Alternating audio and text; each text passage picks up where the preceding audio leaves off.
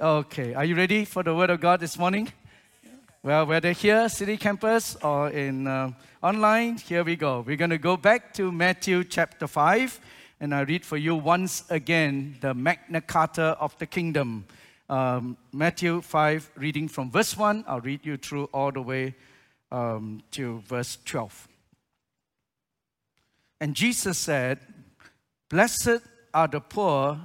Let me begin right at the top, in verse 1. Now, when Jesus saw the crowds, he went up on a mountainside and he sat down. And his disciples came to him and he began to teach them. And he said, "Blessed are the poor in spirit, for theirs is the kingdom of heaven. Blessed are those who mourn, for they will be comforted. Blessed are the meek, for they will inherit the earth.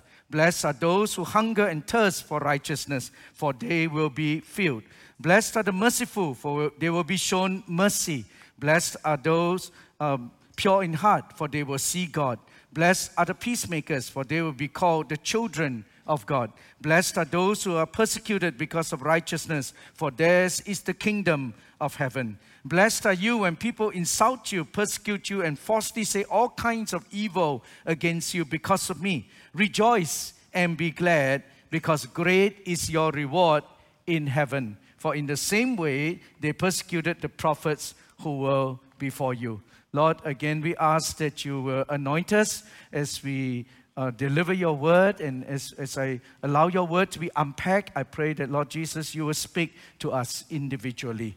As we commit this time to you, may your word become alive for us. In Jesus' name we pray. Amen. Amen. The Sermon on the Mount is the inauguration speech of the kingdom of God by our Lord and our King, Jesus Christ. And you notice that in the start of the Sermon on the Mount, Jesus began by outlining for us what I would call the core values of the kingdom of God. And we call it the Beatitudes. Now, what we need to remember is that these kingdom core values are rooted in who our King is. Because everything that is reflected in this in the Beatitudes is really a reflection of who our King Jesus is. Now, these core values or these Beatitudes, they are not the means to be in relationship with God, but rather they are the fruits of our relationship with God.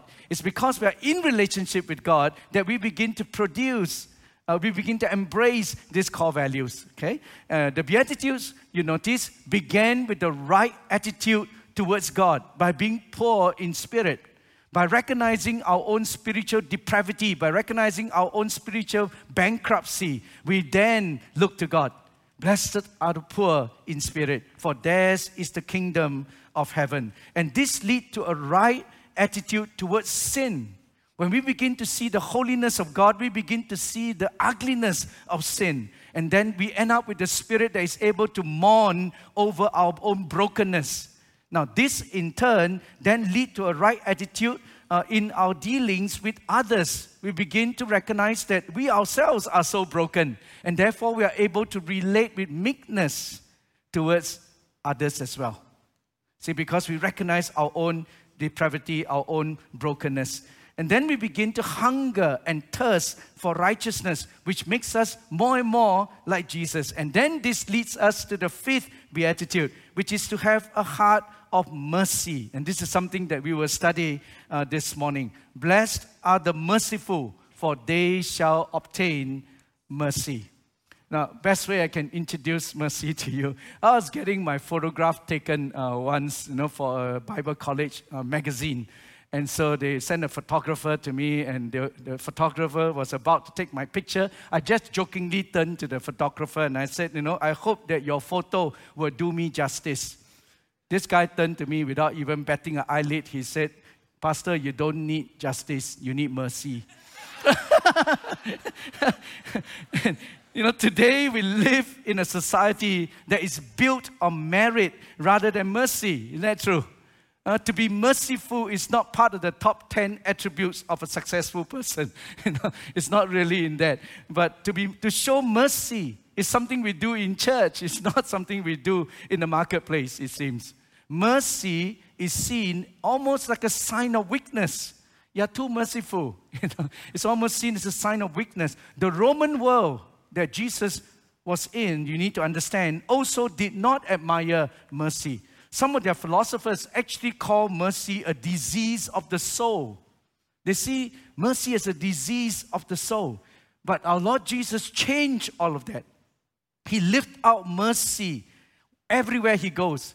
He taught His disciples, how to practice mercy. This word mercy, blessed are the merciful, mercy, merciful, used here in the Greek is the word eleimon, which actually means actively compassionate. Eleimon, which actually means actively compassionate. In other words, it's not just a feeling of pity, but it is a compassion that leads to action. It is the same word that is used to describe our Lord Jesus in Hebrews chapter 2, verse 17. Let me read this for you. For this reason, the writer of Hebrews says, He had to be made like them, fully human in every way, in order that He might become a merciful, eleimon, a merciful and faithful high priest in service to God. And what's the result of that? Because God was merciful to us, then that He might make atonement for the sins of the people. Do you realize it was the mercy of God that actually propelled Him to make atonement for our sins? Because God was merciful towards us. We don't deserve it, but He was merciful towards us and He made atonement for our sin. Now, here's the key. Being merciful is part of who God is. See, it's an awesome thought to think that when we are practicing mercy, we are practicing one of the attributes of God. When we are merciful towards others, we are like God. Mercy actually makes me a representative of God to someone else. When I'm being merciful to someone else, I'm like a representative of God to that person. Mercy is when we have a deep concern for the people in need. And it has to do with people that are less fortunate than us. Usually, if we are merciful to someone, it's because that person is in need. See, and less fortunate than us because of disappointment or because of disease or because of distress, whatever it may be. Someone said, mercy is God's ministry to the miserable.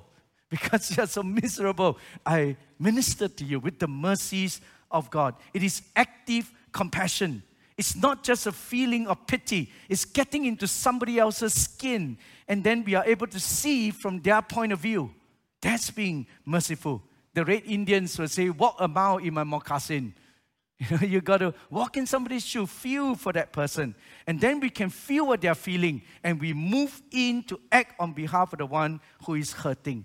And this is exactly what Jesus did when He chose to leave the comforts of the glories of heaven to become one of us.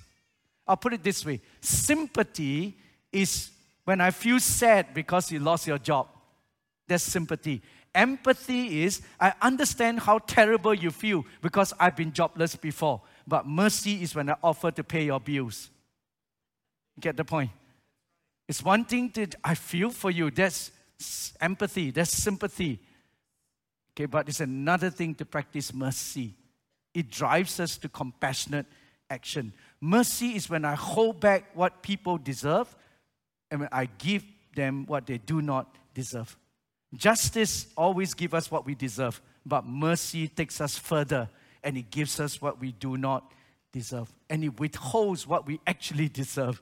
See? And this is why we are free to decide who we want to show mercy to. That's also the reason why God actually said in Exodus 33, verse 19, and in various other verses, I have mercy on whom I have mercy. Because justice is something that God is obligated to give, but He is free to give mercy to whoever He chooses. So the question now is, if that's the case, if God has the right to show mercy to whom He wants to show mercy, because mercy is not an entitlement, it's something which I choose to give. Now, the question then to ask is, who does God choose to give mercy to? Who does God choose to give mercy to? And I want to outline for you two groups of people that I think the Bible uncover for us that we should show mercy to. Number one is, God chooses to show mercy to those who ask for it. How many of you agree? He chooses to give mercy to those who ask for it. Sometimes I meet Christians and I just, just for fun, I'll ask them, so what's up? What's new? The smart ones always say, there is nothing new under the sun. So they quote Ecclesiastes, there's nothing new under the sun. Then I always tell them, no, the Bible says His mercies are new every morning. Actually, it's true. God's mercies are new every morning. And they are available for all those who ask for it. The problem is there are very few people who feel a need to ask for God's mercy. Most people prefer justice. That's why we always pray, Lord, it's not fair. It's not fair. We prefer justice rather than mercy. No, but I think, you remember the Pharisee we talked about in the start of this series? There was a Pharisee who went to the temple, right? And he read out his spiritual resume to God, and he thought he was praying. He read his spiritual resume to God, and then he went home empty. But there was a tax collector who was beating his chest and crying out to God, God, have mercy on me. And he went home receiving the mercies of God. Remember the two thieves on the cross? One of them asked for mercy. And I think he ended up on the streets of paradise. The other one didn't.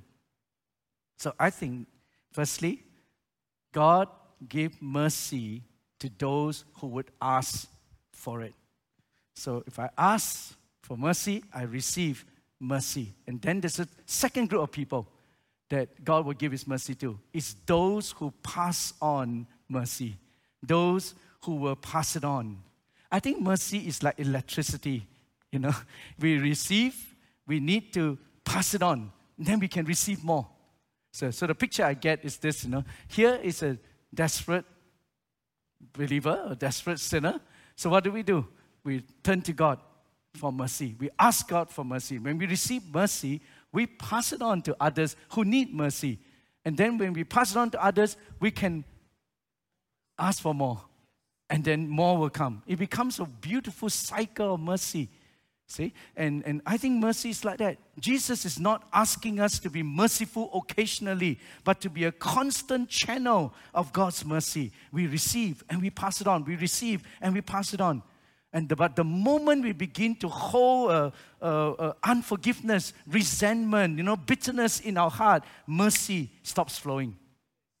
See, and the moment we become angry people, we hold grudges against people, mercy stops flowing.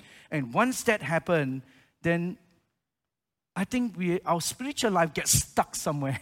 It's almost like mercy must flow freely out of our hearts because mercy has flown freely into our hearts. As I ask, God freely give, I pass it on to others, I can come back and ask, and it becomes a beautiful cycle. I think one of the greatest examples of mercy is Mother Teresa. She is like the epitome of mercy. Into the extreme poverty of Calcutta, she poured out God's mercy. And living out God's mercy was her highest priority in life. Do you realize that when there was one time I read that the great evangelist Billy Graham actually went to Calcutta to visit Mother Teresa. And if Billy Graham were to come and visit our church, we will definitely make sure that, we welcome him and we will greet him and all of that. Mother Teresa kept Billy Graham waiting outside for 1 hour. You know why? She was busy holding the hand of a dying leper, singing hymns, to him as he passes into glory. Kept the great man of God waiting outside for 1 hour while she practiced mercy. And it was her acts of mercy that helped the poorest of the poor die with dignity. And she's always seen to be a beautiful epitome of mercy. Matthew chapter 5 verse 7, blessed are those who are merciful, for they shall obtain mercy. We ask for mercy, we receive mercy, and then we give mercy. We ask for mercy, receive mercy, and we give mercy. And that's the beautiful cycle. Luke chapter 6, verse 36, talking about our attitude towards our enemies, Jesus said, be merciful, just as our Father is merciful. Jesus taught his disciples to pray in Matthew chapter 6, verse 14. For if you forgive men when they sin against you, your heavenly Father will also forgive you. But if you do not forgive men their sins, then your Father will not forgive your sin. Sometimes we read this Matthew 6:14 and then we start thinking that God is returning tit for tat. That because we don't forgive others, so God refuses to forgive us. But I think there's another way to view it. It's not so much that God will not give you his forgiveness, it's that you cannot receive it. It's a blockage. The best way I can think of it, I think I first got this idea because I read Shakespeare's Merchant of Venice. In Shakespeare's Merchant of Venice, he actually made this beautiful statement that goes like this. He says, the mercies of God is like rain that fallen from heaven. The mercies of God is not strange. So what he's trying to say is that God's mercy falls just like rain from heaven freely. And so the way I see it is this, imagine this is a flower. Okay? And there are rain that falls from heaven. And it falls freely, right? That causes this flower to blossom. But the rains of God it's like the mercies of God is like this rain. It falls freely from heaven. And it never stops. But the thing is, when we begin to harbor unforgiveness, when we begin to harbor resentment, when we harbor anger against people, and we refuse to let them go, it's almost like we have put a plastic sheet over ourselves. And once you put that plastic sheet over yourself, even though the rains of God is still falling, you can no longer be a beneficiary of it. And because of this flower will die. And it's not because the rain is not falling. It's because we are unable to receive it anymore. And unforgiveness, resentment, anger, that vindictive spirit we hold towards another person is what caused the blockage. And it actually kills our spiritual life. See, and when we live with that kind of unforgiveness, our emotions are chained, our thoughts are bound, and our spiritual growth gets stunted. But when we show mercy, we are liberated. We are set free from grudges that drain us of our spiritual life and our spiritual vitality. So if you find yourself getting stuck, my brothers and sisters, this morning in your spiritual walk, one good place to start is, God, am I holding unforgiveness? Am I holding grudges? Am I holding a vindictive spirit towards others? And mercy cannot flow unless you pass it on to others. Now, let me take this idea and apply it to our life. I feel like there are two big enemies of merciful living, and I want to just bring it to your attention. The first is rigidity. What makes people less merciful to others is rigidity. One of the biggest killers of merciful living, I think, is rigidity. Rigidity is the trademark of legalism. That religiosity that sometimes trapped us. And rigidity is, once legalism takes over, the believer becomes cold, rigid, unwelcoming. The church becomes like that. There's no longer room to make mistakes. Once we are a rigid person, people are not free to grow anymore. And people are made to feel guilty whenever they don't measure up. We become conscious, of what others will say about us. We become overly concerned about what other people think of us. We feel bound, controlled, restricted, tensed up. We're no longer free. There's too much rigidity. And we become religious, but not necessarily spiritual. Rigidity is a huge enemy of merciful living. I like what the prophet said to the Israelites in Micah chapter 6, verse 8. Beautiful verse when he says, He has shown you, O man, what is good, and what does the Lord require of you? But to act justly, love mercy, walk humbly with your God.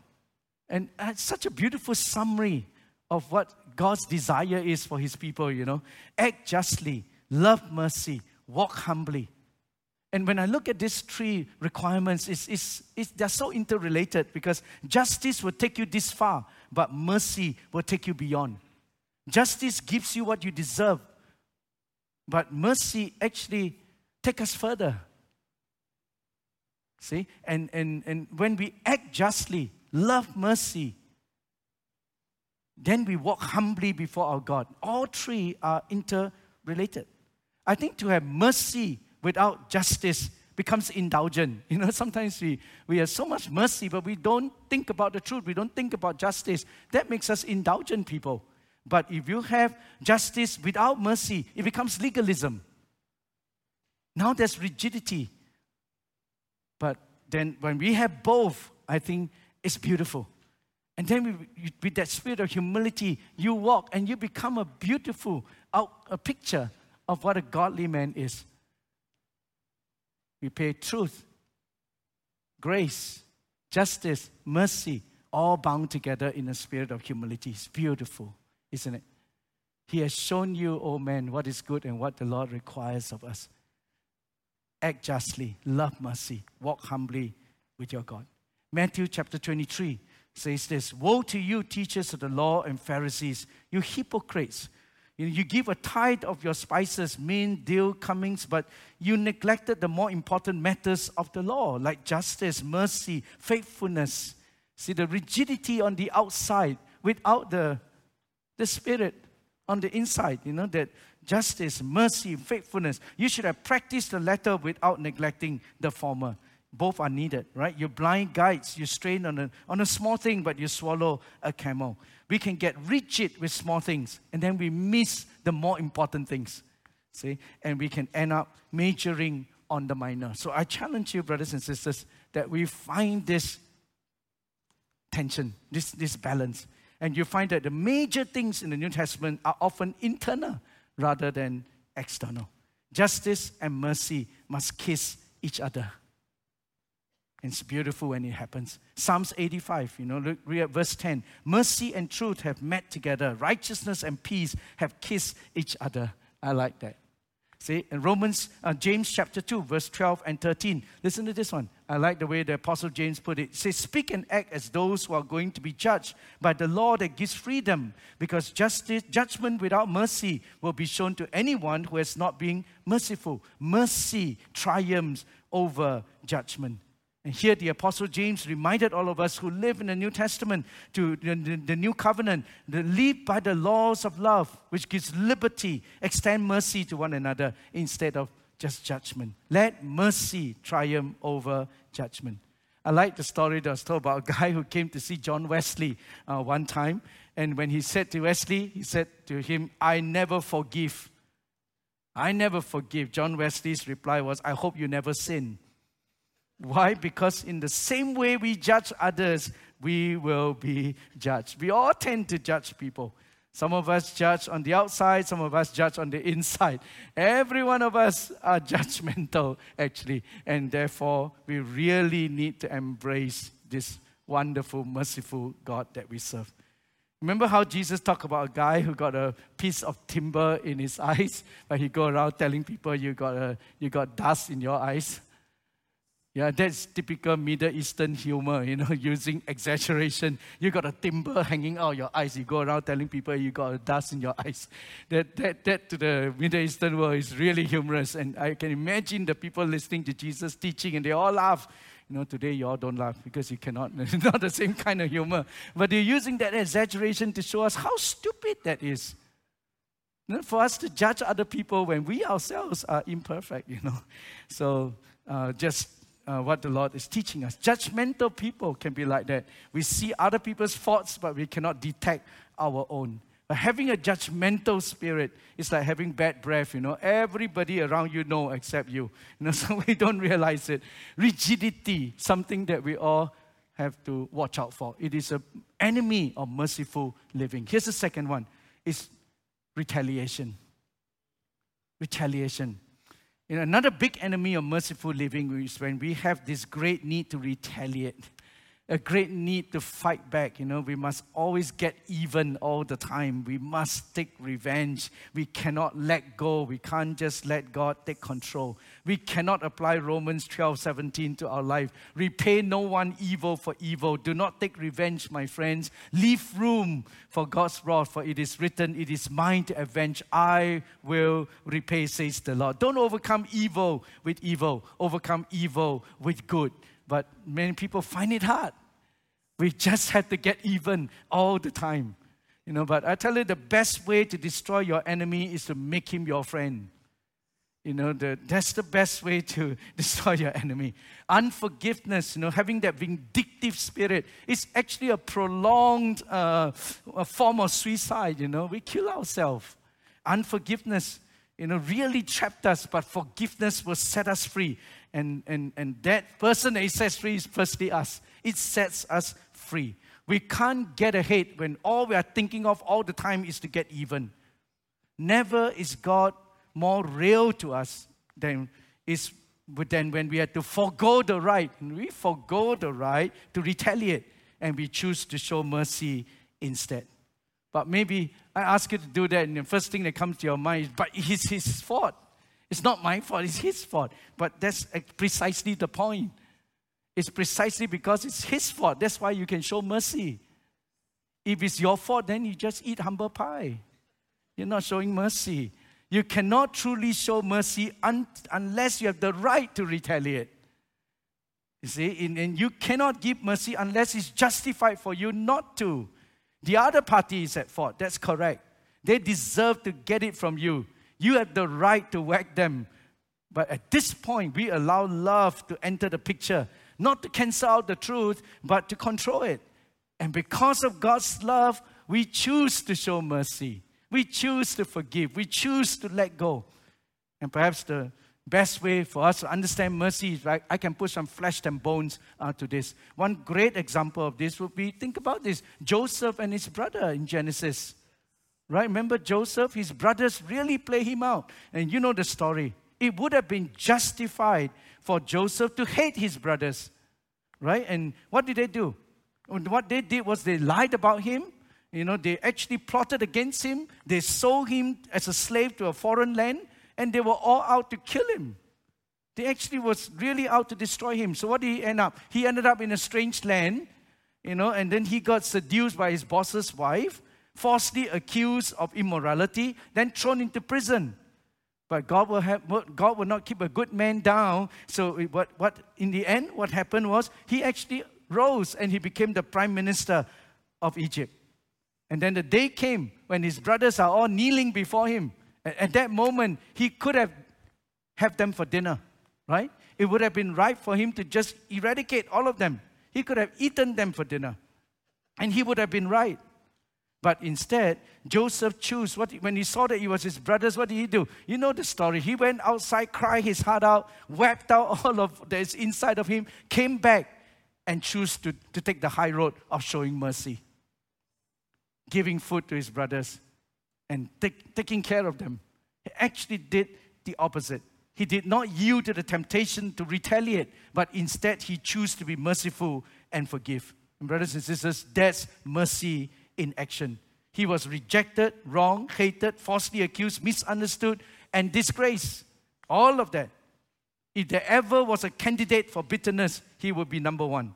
But he chose the high road of mercy and grace and saw the glory of God. You know what was his secret? I actually thought that it was found in Genesis 41, verse 51. He chose not to remember his offenses. If you read Genesis 41, 51, it says, Joseph, and when he first had his firstborn child, he named the firstborn Manasseh, for he said, God has made me forget all my troubles and all my father's household. It was a prophetic act. He was literally deciding at that point when the child was born, name him Manasseh, because God has made me forget all of my offenses, all of my troubles, and all my father's household.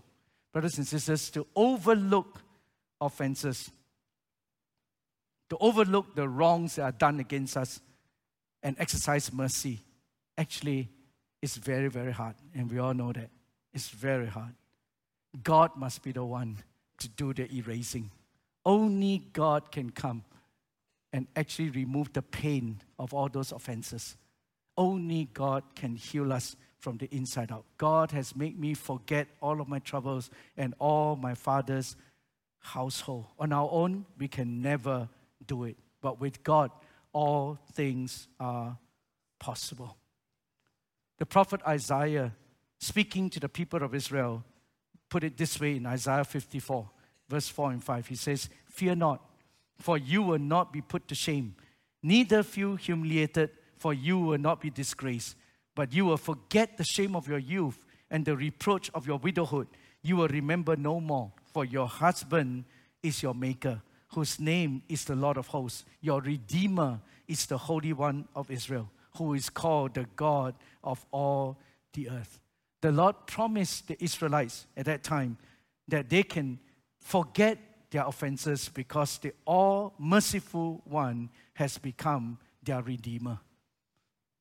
The all-merciful one has now become their husband. And I want you to know, brothers and sisters, this same God has now become our Redeemer. And because He is our Redeemer, there is no hole too deep that you can fall into that God cannot reach down and pull you out. There is no offense so dark, that you cannot let go, because it is God who will enable you. He is our Redeemer. There is no hole so dark His light cannot penetrate.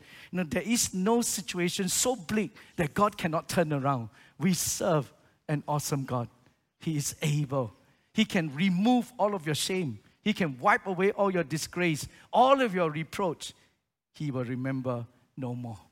So to those of us here who may have a painful upbringing, a traumatic childhood, whatever it may be, maybe you suffered the loss of a loved one, this living God will replace those awful, traumatic moments with Himself. He is our Redeemer, our Maker. Hallelujah. He is that all-merciful one. And instead, like Psalms 23:6 says, "Surely goodness and mercy shall follow you all the days of your life." Amen. Let me end with this, and then we'll pray.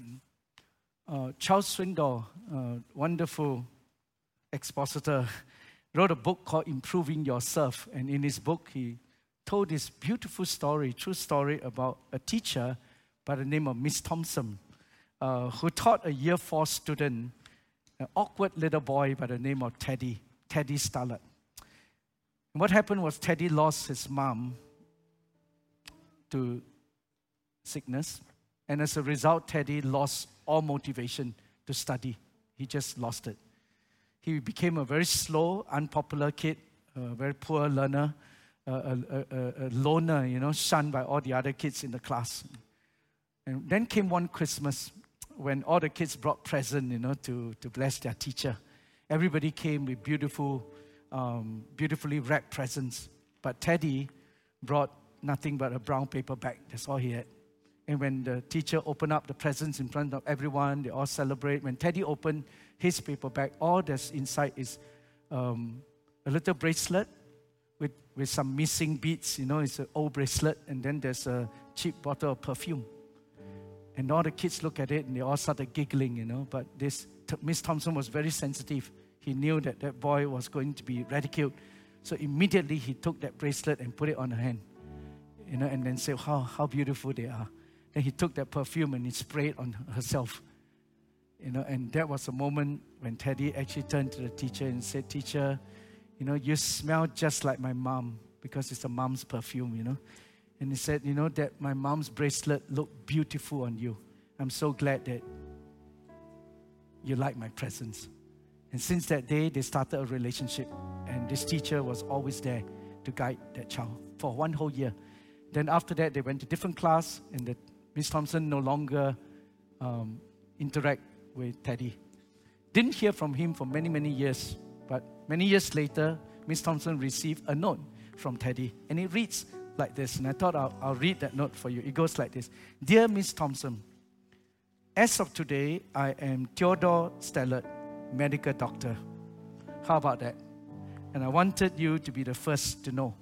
I'm getting married next month, and I want you to come and sit where my mother would sit if she were alive. You are the only family I have now. Dad died last year. Love, Dr. Teddy Stallard."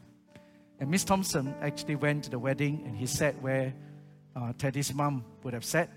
he was able to celebrate with him because he let God use her, to be an instrument of mercy, an instrument of grace, an instrument of compassion. And when she did, God went to work in a big way. And not only in her life, but in Teddy's life also. And that, ladies and gentlemen, is the outworking of mercy. How wonderful it is when we would show mercy to one another. We show mercy to those far away from God. And that's exactly what our Lord Jesus Christ have done for us. On that cross 2,000 years ago, the Son of Man, the Son of God, demonstrated what mercy is by hanging on that cruel cross, shed His blood so that our sins can be forgiven. And on that cross, I think justice and mercy kiss each other. On that cross, the penalty for sin was paid, but at the same time, the mercy of God was extended. What a beautiful, beautiful picture of justice and mercy kissing each other. The only difference at that point was Jesus Himself was not even shown any mercy at all. Look at the way they treated Him. He was not shown mercy at all, but yet He chose to show mercy to all of us by declaring on that cross, Father, forgive them, for they know not what they do. And today, you and I have become undeserving recipients of His mercy and grace. And the only response we can give in return, I think, is to become merciful people. And because we have received from our Lord Jesus so freely on that cross, we now give freely mercy to others. Even those who have wronged us. And when we do, that cycle of mercy continue to flow. Blessed are the merciful, for they will be shown mercy. Amen. I want to invite the worship team to come. And they're going to lead us in the closing song. But for all of us, some of us here, maybe you have been wronged. Maybe someone has hurt you. Maybe people have not done right by you. And I know how hard it can be. But this morning, we can come before the Lord and in worship, in turning our eyes towards our Lord Jesus, the one who bled freely for us on that cross. We may be struggling to try and release mercy, to try and be forgiving. But this morning, maybe a brother, a sister can come alongside you and just be your strength. And together, we help one another to practice mercy and to release forgiveness so that we can walk out of this place free and more like Jesus. Amen. Would you stand with me, please? Thank you, Lord. In a few moments as we worship the Lord, let the Lord do business with you. Maybe some of us here, really, you need to just say, God, I'm finding it so hard because I've been so wrong. I feel so betrayed. I feel so bitter towards other people, towards another person. But would you come find grace, to be able to say, God, I want to practice mercy because you are that all-merciful one. And then I want to invite you, that you would come and allow some of us to come alongside you and help you if you are going through that struggle. And we help one another to release forgiveness, help one another to practice mercy before I close us in prayer. So let's worship the Lord together, shall we?